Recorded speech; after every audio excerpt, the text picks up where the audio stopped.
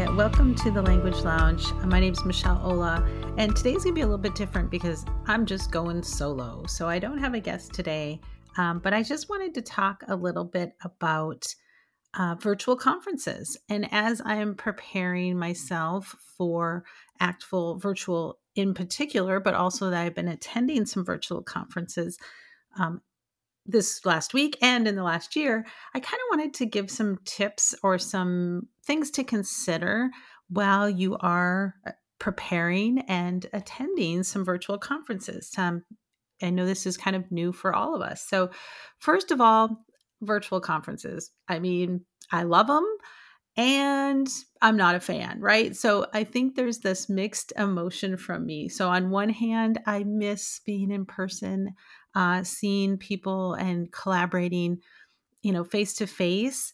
But on the other hand, when I was hearing all the flights that were canceled this last weekend, and when I see the lineup of Actful or any of the state and regional conferences, honestly, the low cost for such high quality professional development just can't be beat, right?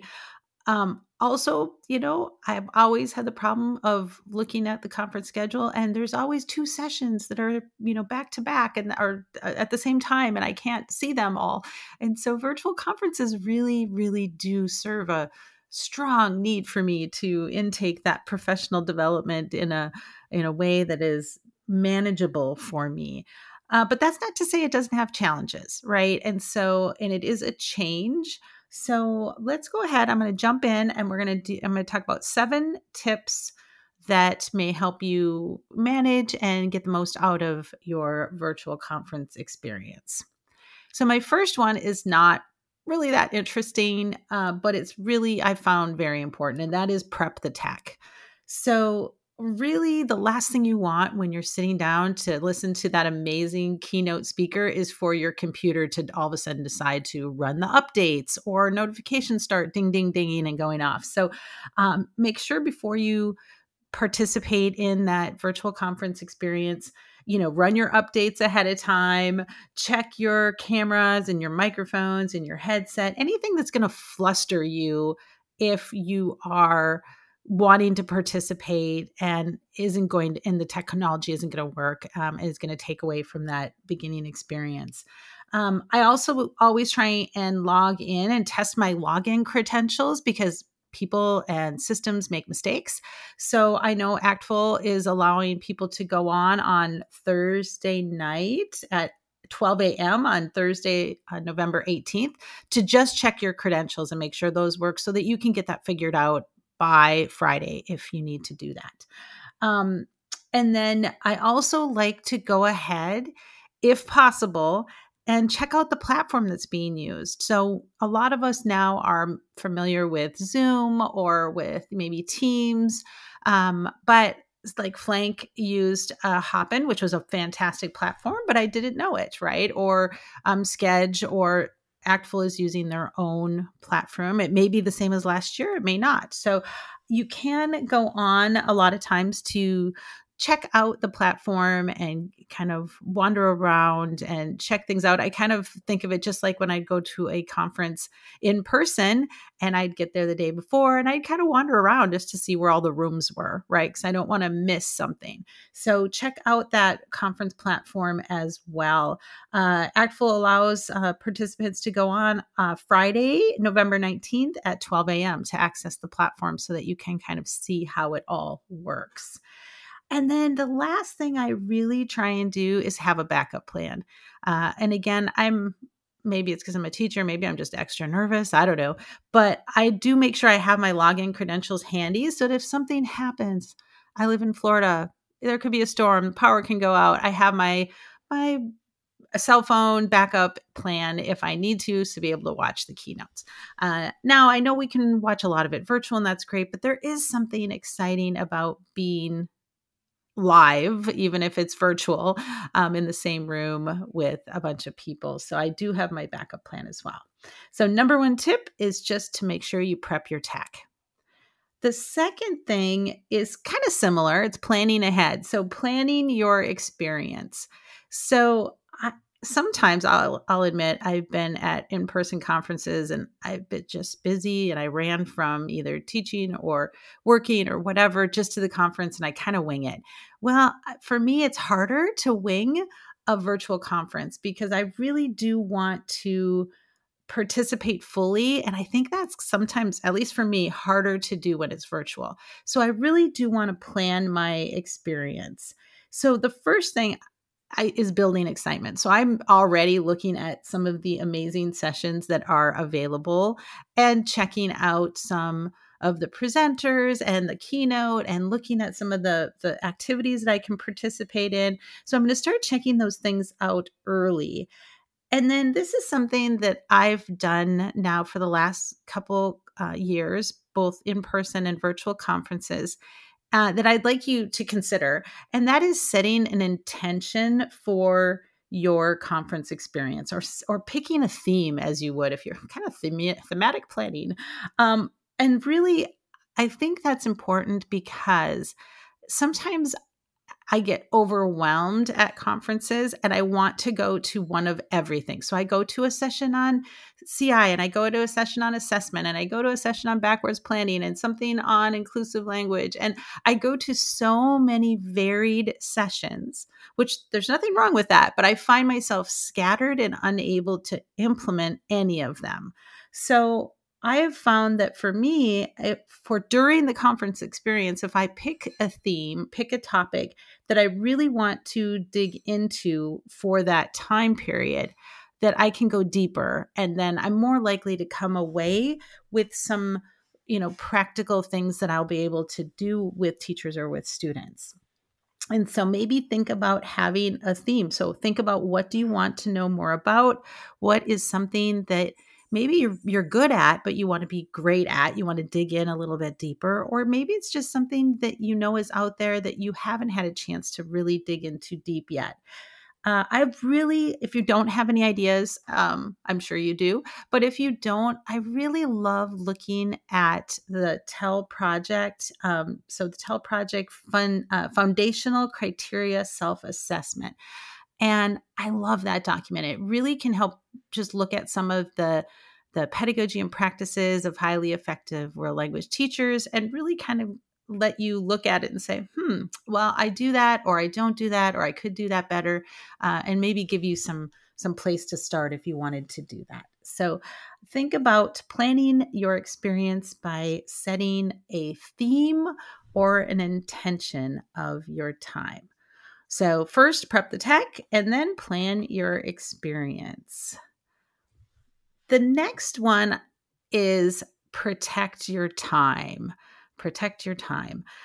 I think that is harder to do. For me, that is much harder to do at a virtual conference than in person. In person, I've already arranged it with my family. I've set them on their track. They're taking care of their self. Work knows that I'm gone. And I can really focus on my professional development and my experience. When you're home and the dogs are barking because the Amazon guy is at the door and your kid wants supper and all of those kind of distractions of our life, as well as us trying to work on work, it can be a lot more difficult. So I try and deliberately protect my time. So some things that I do is I really do try and find a spot that I can where I can concentrate. It's tempting for me to go sit outside on my pool deck, but I know that that's not a place where I'm going to really be fully immersed in the conference then. And so finding a place where I can concentrate and kind of take myself into a conference experience, even though I'm not there. I do ask my family for help. So I ask them, please, during these time periods, this one is really important to me. Unless it's an emergency, can you try and solve your own problems, right? And so I try and ask for help from my family to take out the dogs and do things like that so that I can really immerse myself in this learning experience. I also block off time. Now, that may just seem like when we talked about planning, like block off the time I'm going to spend in different sessions, but I also need to block off like personal wellness time. I need to make myself notes like hydrate, drink some water, stand up, take a break, go for a little walk. So really planning some snacks and some meals and some breaks and things like that is helpful as well, because again, fatigue sitting in of watching a computer for all day for several days is exhausting and not terribly healthy. So we want to make sure that we also block time to do some of those healthy things. One of the things I love to do is to pick a session that I kind of think, yeah, this I really just want to hear. And I don't think I really need to take notes, or maybe there's a note packet that goes along with it that I know about that I can use and do a walk and learn. And so I just put in my earbuds, put it on my phone, and try and experience that learning walking around my neighborhood. So getting up and moving and changing location, it can be helpful as well. So kind of try and protect your time as much as you can, of course. Number 4, be present and participate. This kind of goes back to the protecting your time as well. So be present and participate. Again, I think it's harder maybe, or more challenging to actively engage at a virtual conference. But really, we know that that's where the learning is going to happen, when we are not just passively watching videos, but that we are engaged in the process and engaged in the learning. So it can be as simple as just participating in the chat if that option is available.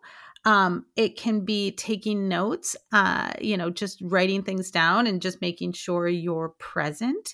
I would say that I really think that taking kind of targeted notes is helpful to me, where, for example, I just have 3 columns, and I might have a column that says my aha moments, right? Things that I kind of really struck me. And then I might have a column that just says, things I've learned, and then a column that says things I'm going to do. So just doesn't have to be, you don't have to write down every word the presenter says, but just keeping track of your learning in some way is going to be much more useful for you in the end, obviously, than just receptively taking in all this information. So be present, participate in the chat, follow up with presenters, which is going to lead me to my 5th tip, which is engaging with a PLN, or a professional or personal learning network.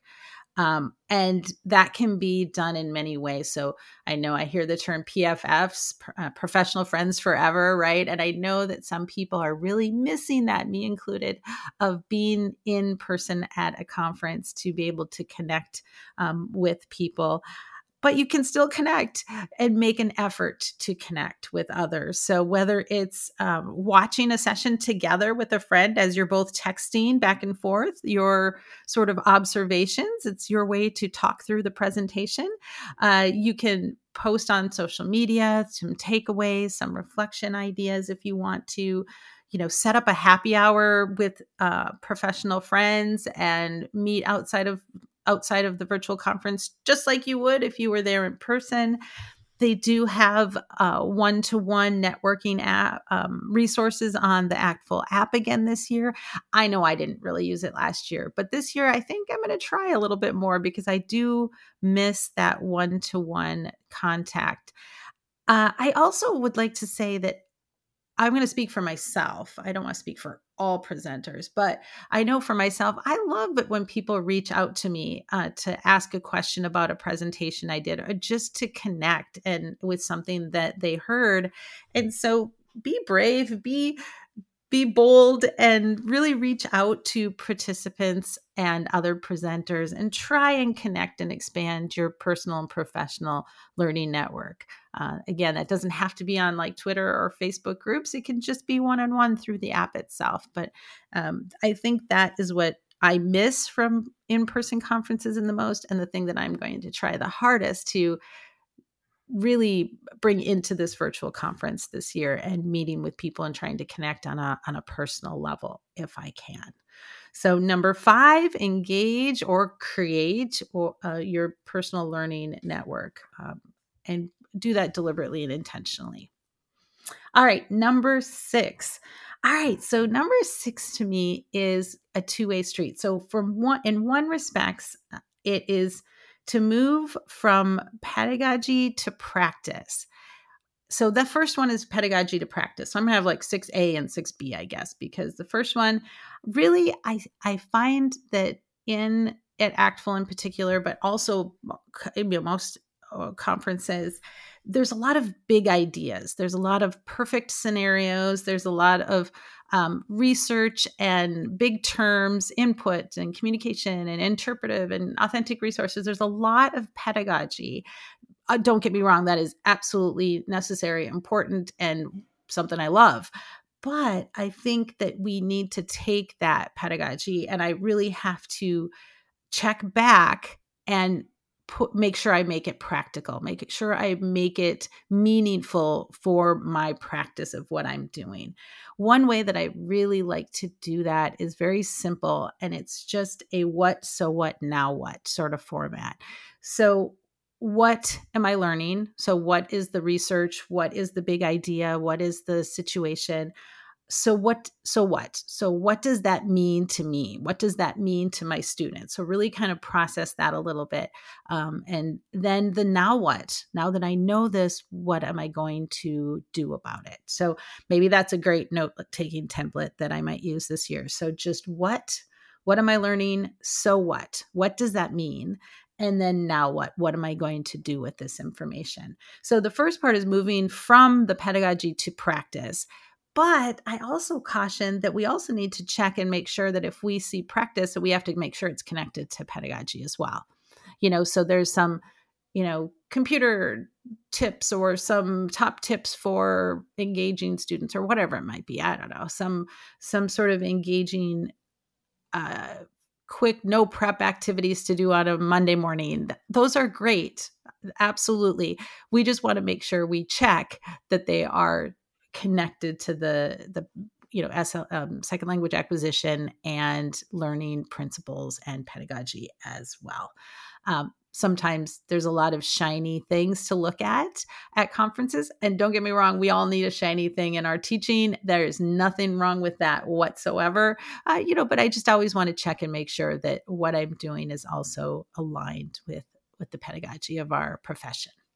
So double check, make sure you're moving from the pedagogy to the practice and from the practice that it's connected to the pedagogy as well.